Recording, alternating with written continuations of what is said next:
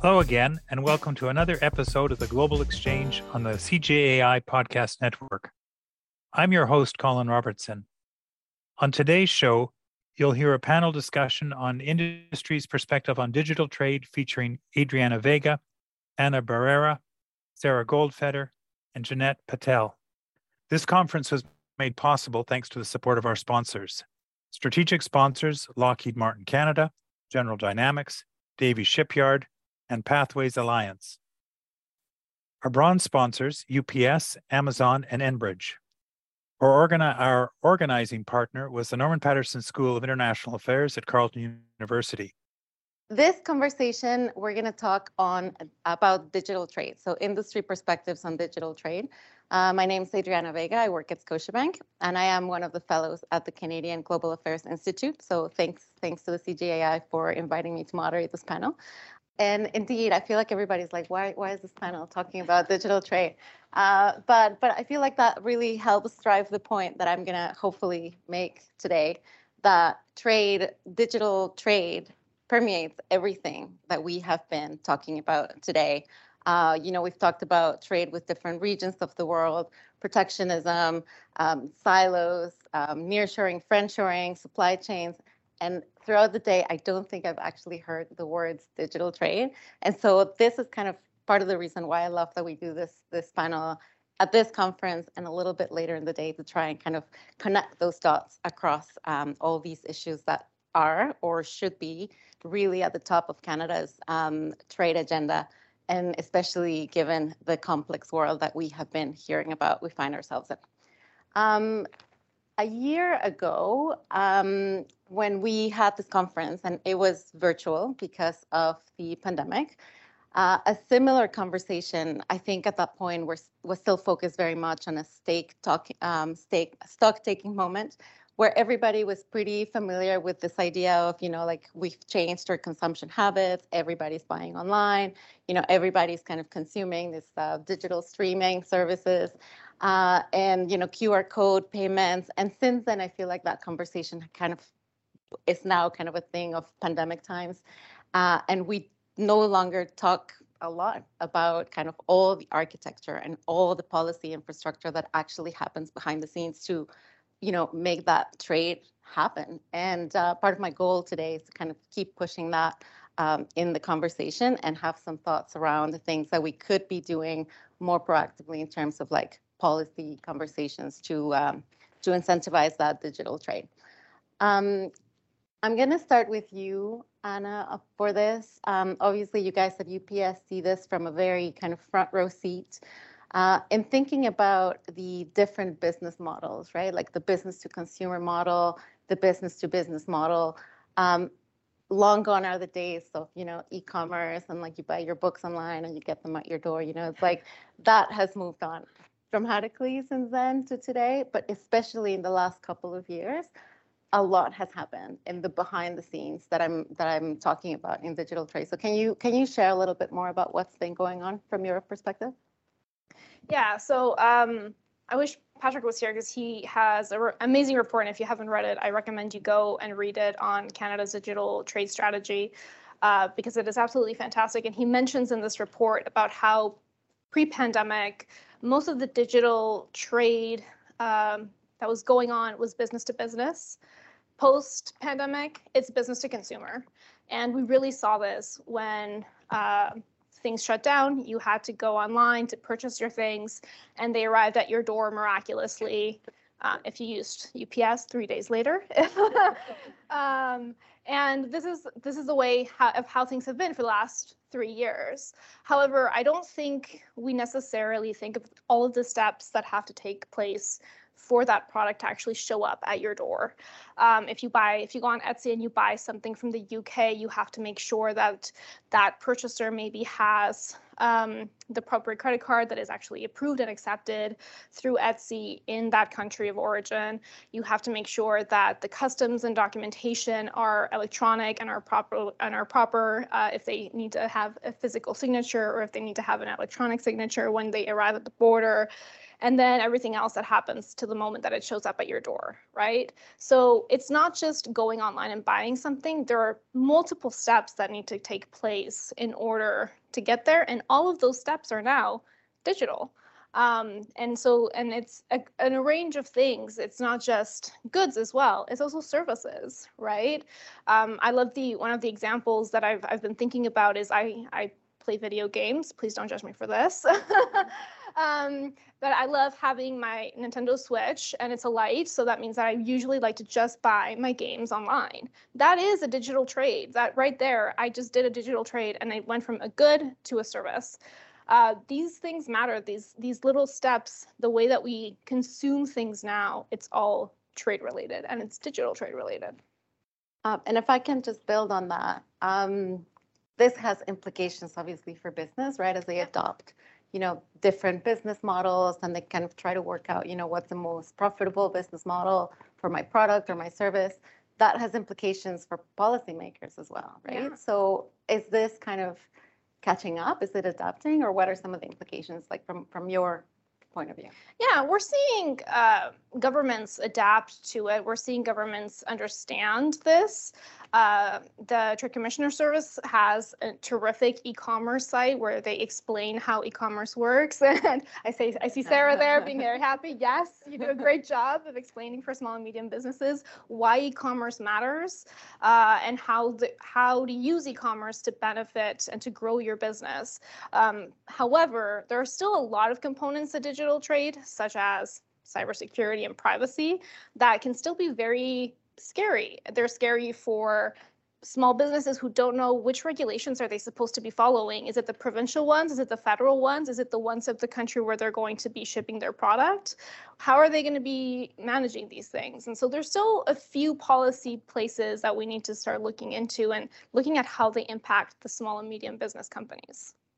Yeah, and hopefully we'll dig a little deeper into the SME file, because that's a whole other bucket. But I'm glad that you brought, some of the more like brick and mortar aspects of trade, because on the one hand, there's the digital trade and goods and services, right? Like the things like you were talking about, like it's a kind of like hybrid product that you're selling. It's like physical, but there's a service attached to it. But then there's a whole other kind of bucket of modernizing the trade system itself, right? Like borders, customs, processes, and I feel like the trading system itself is kind of undergoing its own digital moment, and there's a lot that goes on behind the scenes for that particularly. So there's a lot of things that we're going to try and cover today, and that's one of them. Jenna, Anna was talking about the business to consumer and the business to business models. Earlier, the speaker just before this panel was talking about growth, and then when you see those graphs of growth, I think just generally speaking, the world's policymakers need to start having that ambitious conversation about growth, right? Like, where's the growth? How do we boost growth? And to me, entrepreneurship and innovation are obviously big, big parts of that puzzle. We've heard throughout the day, let's invest in innovators, let's invest in, science and tech. And I feel like that's kind of part of the promise of, the internet and like digital age. So can you share a little bit more about how this digital marketplace is enabling that entrepreneurial, dream, and how is this good for economic growth? Yeah, well, thanks for the question. I think, oftentimes when people think of YouTube, they don't necessarily put it in the trade context. And when everyone in this room will use YouTube a little bit differently. And I think that's what it's designed for. But YouTube really, I believe, is an incredible example of the digital marketplace in practice. And YouTube is an incubator and an accelerator for creative entrepreneurs to succeed on the global stage. And so, sometimes people think of YouTubers or businesses on YouTube as influencers or cat videos, but I would posit that they're entrepreneurs, they're exporters, and they're employers. And I think, in addition to that, typical independent content producer or media company that you might think of accessing global viewers on YouTube, there's also a lot of small businesses who come onto YouTube to find new revenue streams. right? And they tell us, we've had, 69% of small or medium businesses with a YouTube channel have told us that it's been adding to their bottom lines and helping them to grow their revenue. And I think, kind of when Anna was talking about the different kind of components of how you can actually facilitate this kind of trade, for YouTube, the way that we have built the platform to be part of their success is based on, I'd say, kind of three legs of a stool. And the first is it's global in scale and in reach. It is open, and it is based on a pioneering revenue share model. So I'm going to unpack that just a little bit. First, in terms of global reach and scale, there are over 2 billion viewers who come to YouTube regularly. There's over 500 hours of content uploaded every minute. And that only happens because it is also open. There are no barriers to entry, right? And so when we think it's quite unique, as someone who came from a trade background, we always worked to reduce trade barriers. And this is one ecosystem where, in fact, anyone can export their content with no barrier to entry, no fee for, no pay to play, and that content can cross borders seamlessly, with some notable exceptions. But in general, this is like there is free trade in digital content on a pretty global level right now, and so those three things kind of reinforce each other to mean that anyone in Canada can start a business, can grow their business on a platform like YouTube, and reach global consumers for free. And we're seeing that is really becoming that accelerator and that incubator for entrepreneurship, and having really important economic and social benefits. That's great that that example was great, how you explain, the whole, the chain, from you are a content creator, and many of us, I don't know, I go to YouTube, rarely, I don't really watch shows on YouTube, but my son does. Right. And he just doesn't watch TV at all. And not only does he watch videos on YouTube, he wants the swag and the merchandise that's advertised on YouTube. And then I'm like, how do I order it?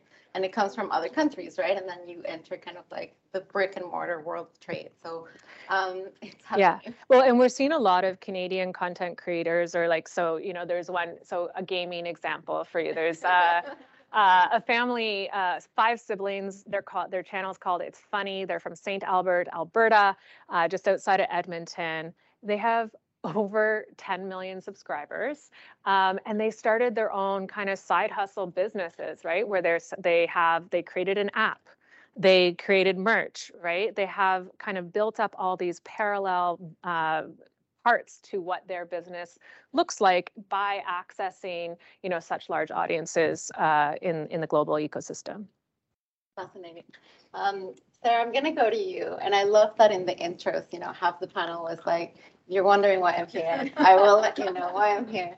So Sarah, can you let us know, a GM, traditional manufacturing cars, I feel like that's kind of the sector that everybody expects is going to be speaking at a trade conference, perhaps not at the digital trade conference. Right. So can you tell us why, is this conversation important to GM, and what parts of that digital trade rules are important to manufacture? But I think it's important to also consider that, vehicles are increasingly becoming more than vehicles. And so that's a huge part of it. And in my particular company, we also have OnStar, which is an app, OnStar Guardian, and I think has really found a home as kind of the Gen X and millennial generations are finding themselves sandwiched and trying to keep track of all of their family members. I use my Guardian app for my father, who lives in New Orleans. So it's, these are things that we are becoming, we've had to wrap our head around as an automobile company. But I think really for our purposes, we see digital trade primarily in the format of data, and it's data protection and it's data ownership. And so the governance of how this data is is governed within different jurisdictions, how it moves back and forth through those jurisdictions. We need it as an automaker that's global. We need some of that to move quite seamlessly. Other parts of it, are more amenable to some level of restriction. But I think that as we look at the world and we look at what we're trying to monetize, a lot of that comes into this realm of material and data that hasn't ever really been governed. And so now we have, the EU has the GDPR, which is governing privacy aspects of it. We have legislation here in Canada that's governing privacy aspects of it as well. We have a new framework on artificial intelligence that we're trying to work through, and all of these things impact how the vehicles that people buy, that our consumers buy, will operate for them, because what makes our cars better every year is the data we collect off of them, so that we can actually look at that and say, we need to do better on anti-collision measures. We need to do better on figuring out acceleration patterns. We need to figure out what do we do with teen drivers, right? So we have a teen driver application in a lot of our vehicles now, so that limits access to certain aspects of the vehicle if you've got somebody who might be a little prone to listening to super loud music so they can't hear the sirens. So we have all of these things that we are now having to figure out, how do we govern this as we go and we move from jurisdiction to jurisdiction.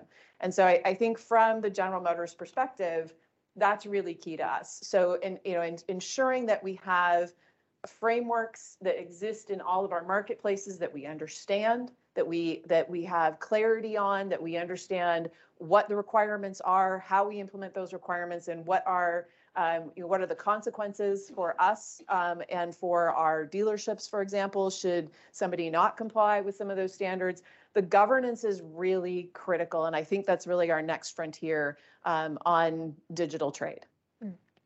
Yeah, I would tend to agree. And I feel like we've gone from, we have free trade in digital, right? Like you can export your product anywhere. But at the same time, different governance frameworks are in play, and they keep, emerging. And sometimes even within jurisdictions, there's elements of this fragmentation, right? So we'll touch a little bit on the regulatory fragmentation. But I do want to talk a little bit about trade agreements. So when the pandemic hit 2020, the ink was still fresh on the new USMCA agreement, Canada-USMCA agreement, and I want to call it new NAFTA because even the budget called it the new NAFTA, so I feel like I'm allowed to do that. And it was, it was still pretty fresh, pretty new, and I feel like a big achievement in that agreement was that it had new provisions for digital trade, and there are some elements of digital trade as well in CPTPP.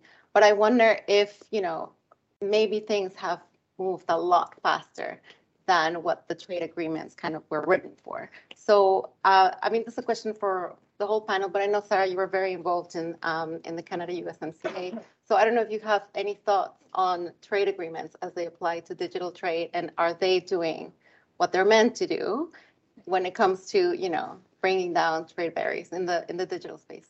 Well, they definitely have provided a framework for us to talk about it within the domestic context, right? So as we look at C27, for example, we're having to apply what's incorporated in that legislation with our trade obligations. As we look at, there's a private members bill that impacts technical protective measures and the ability of people to manipulate those. Again, we have to look at that through the lens of what are our trade obligations. So it does provide a certain set of guardrails. But number one, when you say I was involved in the USMCA, strictly as an observer, just want to put that out there, strictly as an observer. And I think that what we really need to see in the future are trade agreements that address digital trade that have the opportunity to adjust for the future. And that doesn't mean creating language that is not definitional. I think we need clear boundaries on items. We need clear definitions, but we also need the ability to go back, and we kind of have it within the USMCA. It's a little scary to think of that we're going to be renegotiating that again, and as we go through, Sarah nodding, as we go into 2026, it makes, I think, a lot of us a little uncomfortable. But at the same time, it also provides an opportunity to look at portions of that where I don't even know if in 2017, 2018, we had a complete sense of how far and how fast we would move in some of these areas. And so, and so it's tricky, right? Because you're asking a flotilla of aircraft carriers to figure something out and course correct in a very narrow strait, and it's difficult. And so I think that it's really important to get it right. I think that both USMCA and CPTPP did a great job for the moment that they were in. I think that they will need to be adjusted moving forward. But I think that's all within reach, right? I think that's the good news. And, you know, we already have some legislation in Canada that gives us a little bit of pause as our obligations on USMCA with Quebec's privacy law. There's some pieces on cross-border data that make us a little uncomfortable. We also don't really know how those are going to be implemented. So I'm going to give them the benefit of the doubt for now. But I think that it at least provides us a framework to have that conversation. Good. Yeah, please. I would also say we have examples across the globe now of what a digital trade agreement can actually look like. UK and Singapore have a specific digital trade agreement, which it goes into great detail about different components of digital trade that we've covered across the board here and how that can be managed. And then Global Affairs actually recently put out a consultation on what a Canadian digital trade framework looks like, which I'm sure we'll hear about the multitude of submissions and how we can be a leading example into having a digital trade agreement.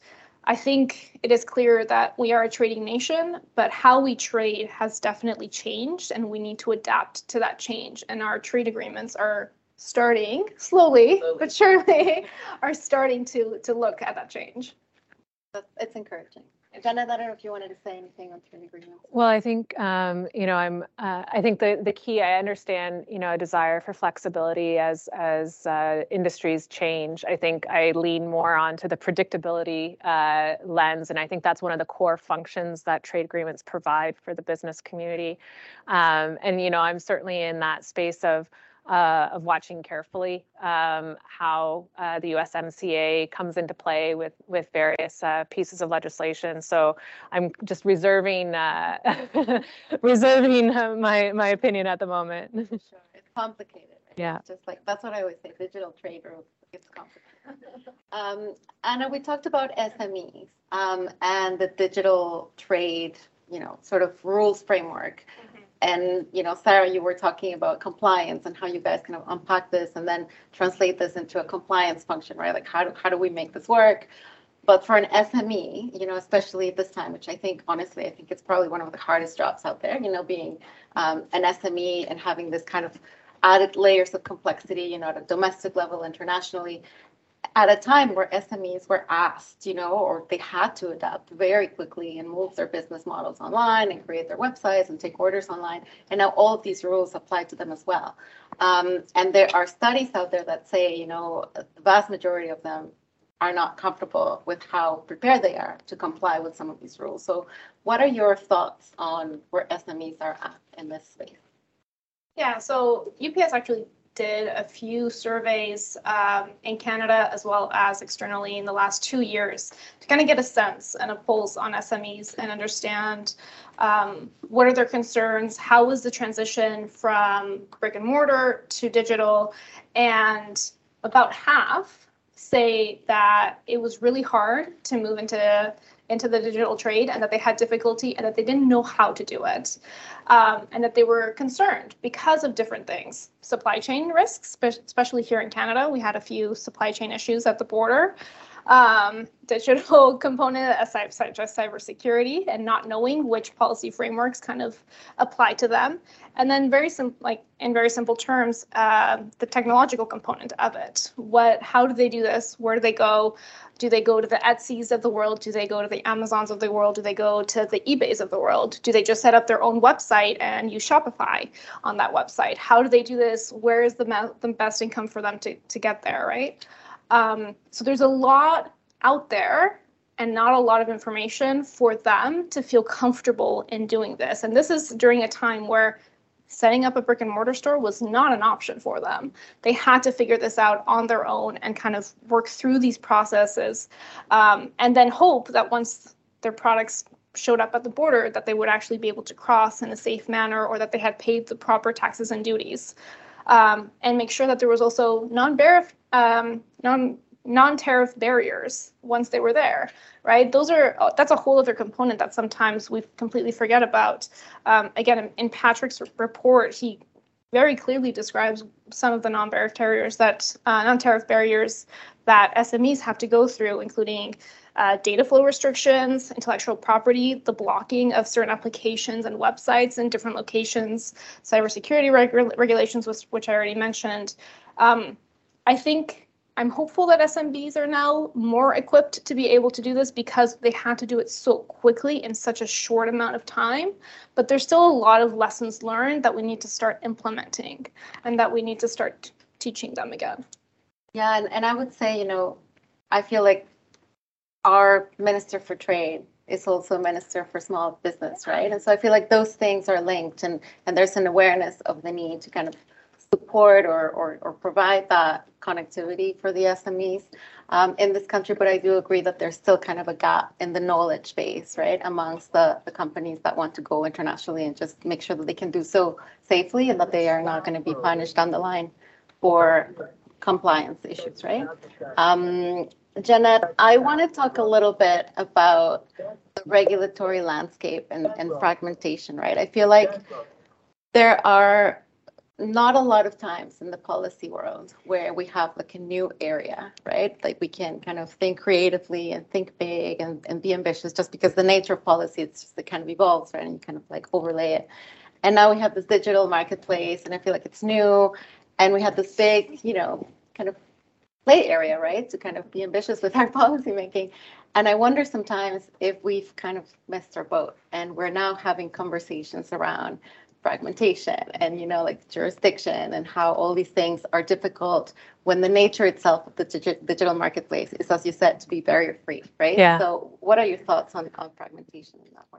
Well, it's certainly something that is what keeps me up at night, right? I think that the success of Canadian creators, which, that the YouTube ecosystem contributed over $1.1 billion to Canada's GDP in 2021, and that is almost all export revenue. So what I mean is 90% of the watch time on a Canadian creator's channel, so an online business on YouTube, it's coming from international audiences. That revenue is earned from international viewers and is brought back into Canada and taxed in Canada. And so that's where, we fit in this digital trade picture when you have no barriers. So it's those two legs of the stool of being global and being open is really central to how Canadians have been able to succeed. And I think that, resonates for many of us from in the trade community who understand that as a small market, Canadians benefit from having access to scale, global consumers. And I think YouTube's designed, so I'm quite, when we look at it, won't shock anyone. I think we've been pretty specific about our concerns around C11, for example, because if we take a step back and we think, well, YouTube is designed to kind of serve each individual user and have that be a user-led content marriage, right? We marry content and creator with user on the basis of every individual. And it's because we kind of have like this global Venn diagram of viewers, right? So of the billions of people who come to YouTube, a Canadian viewer might have more in common in terms of their viewing habits with someone in Mexico or Vietnam than they do with their next door neighbor. And I think that's just a reflection of, our unique individuality and diversity as a community. And so YouTube is designed right now to kind of leverage the globality of the platform and have that experience be, driven by that individual preference. And I will acknowledge that I do have, this is kind of personally salient for me because I am the daughter of an immigrant from India. When my dad moved to Canada with his family, as a teenager, I think about my grandmother who moved to Montreal from India. And, I think about her, and I think that her needs when she would have, been accessing content would have been so different from her neighbor. And so we look at policies that are in flight right now, and we do have concerns that, in a very with the best of intentions, we may be kind of going in a direction that would tilt the equation and tilt the playing field away from a user-driven kind of experience into one where there is regulatory intervention and based on something like the national origin of either the content or the content creator. And for us, that puts at risk this kind of the kind of two fundamental precepts of the success of Canadian creators. And then just as a trade person, I go, wait, why would Canada be a first mover in this, right? Like no other country is doing this right now. Why would we invite, other jurisdictions to follow this lead? Because if France or India were to kind of take a look at at policies like this and do the same thing for their online businesses on platforms like ours, that would disproportionately hurt Canadian creators who are right now have this kind of open access to those consumers, to those marketplaces. So, we've been raising our concerns throughout, and we'll continue to do so. But I think that that kind of fragmentation is just such a it's so important for markets like Canada, right? That are smaller markets. When you think about India, it's a market of over 1 billion people, right? Fundamentally, how much do they need us, right?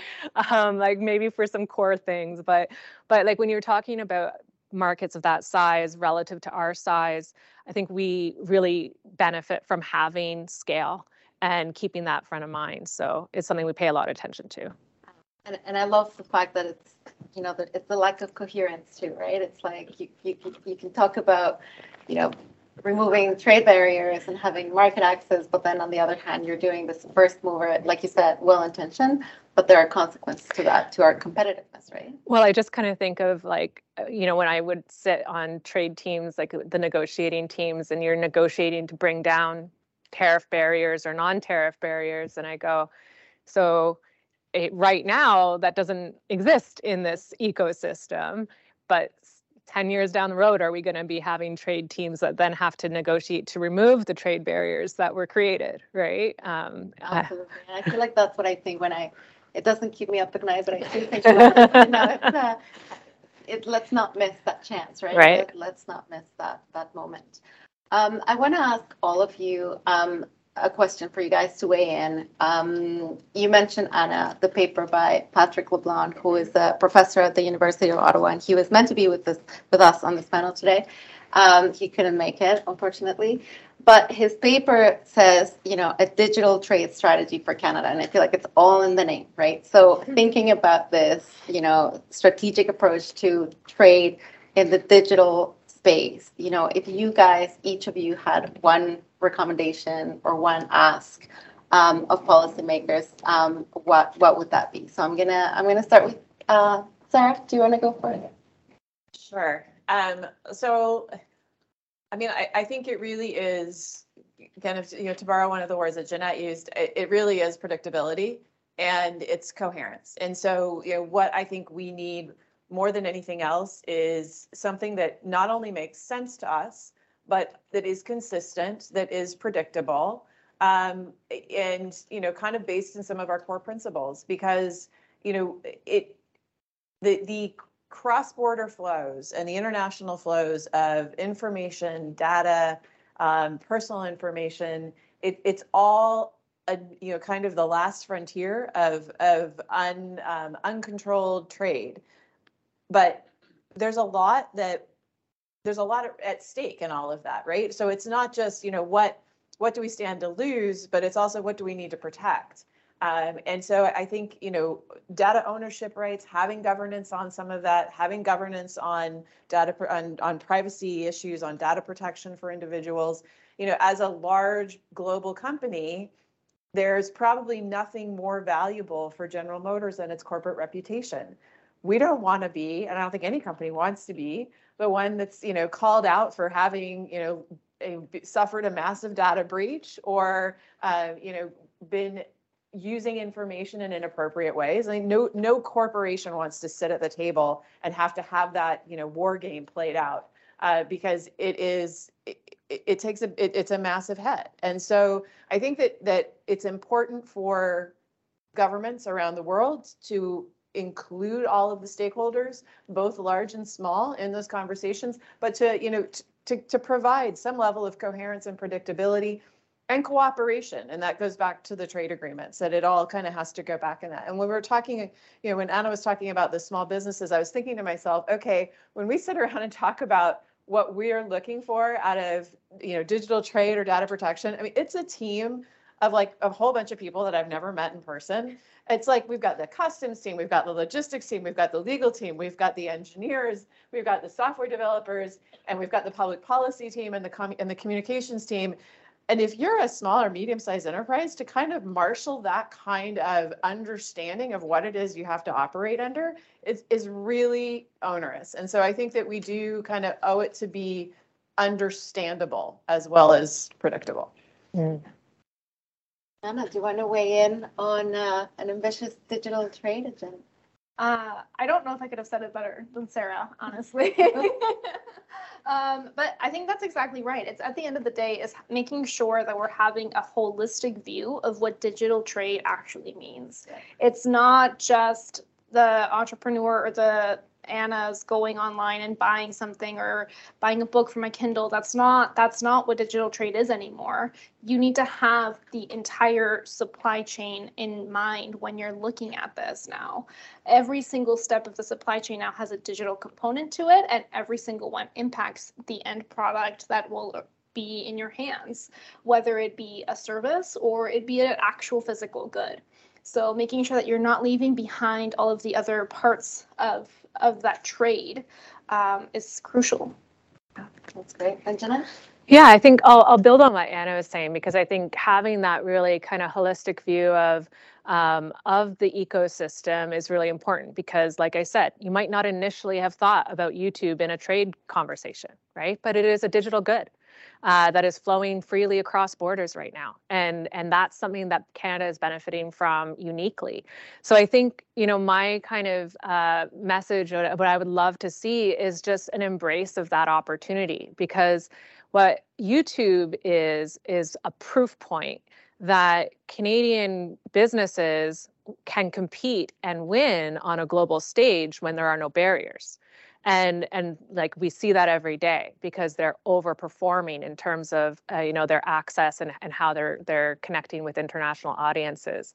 So I think like just recognizing that opportunity, having a comprehensive kind of concept of what digital trade involves, and then really kind of building up the literacy internal to government around, what is digital literacy today? How are we keeping our regulators and our policymakers up to speed with how this is, such a dynamic ecosystem, so that when they go through policy and regulatory development, they understand that, the technology of today, the consumer behavior of today, how entrepreneurs are kind of exporting today is different than what they are used to regulating, and the ways that they have developed policy in the past. So the tools that they developed in the past may not be helpful, in fact, may be harmful going forward. So just having that kind of clear-eyed view of how we engage going forward.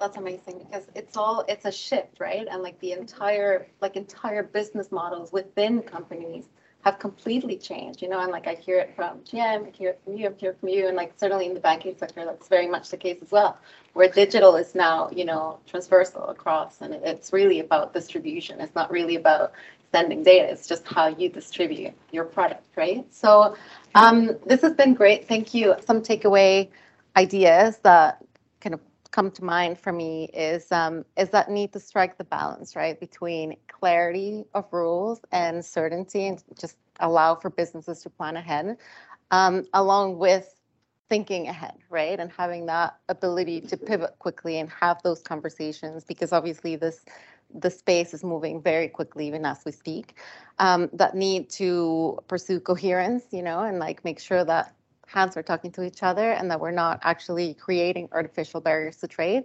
in a sector where we're actually doing pretty good. And that need for the holistic view, right, of digital trade. Like it's no longer about the widget, right? It's about everything that comes attached to it. So thank you so much, Jeanette, Anna, and Sarah for joining this panel. It's been great conversation. So thanks everybody for joining us. Thanks for listening to this episode. Remember, you can find the podcast on iTunes or wherever else podcasts are found. If you like the show, please remember to give us a rating. It really helps the podcast grow. You can also find the Canadian Global Affairs Institute on Facebook, Twitter, and LinkedIn.